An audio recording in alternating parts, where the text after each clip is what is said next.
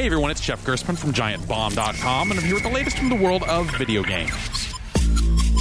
Microsoft has firmed up the timing and price point for the console previously known only as Project Scorpio. The new, more powerful Xbox One will be available on November 7th for $499. That's $100 higher than its closest competitor, Sony's PlayStation 4 Pro, but it also seems like the new box will be significantly more powerful, which should help for people with fancy new 4K TVs. They've decided to call it the Xbox One X, not to be confused with the Xbox One S, which is the base model of the console and is available for half the price. Having seen some games running on the X, I can say that they certainly look better, but as someone who also likes to play games on a PC, I already have a more powerful machine for gaming at my disposal. Still, more choice probably can't hurt, right? Just make sure you do a little research up front. The Xbox One X probably isn't going to be for everyone. For more news and reviews from the world of video games, find me at GiantBomb.com.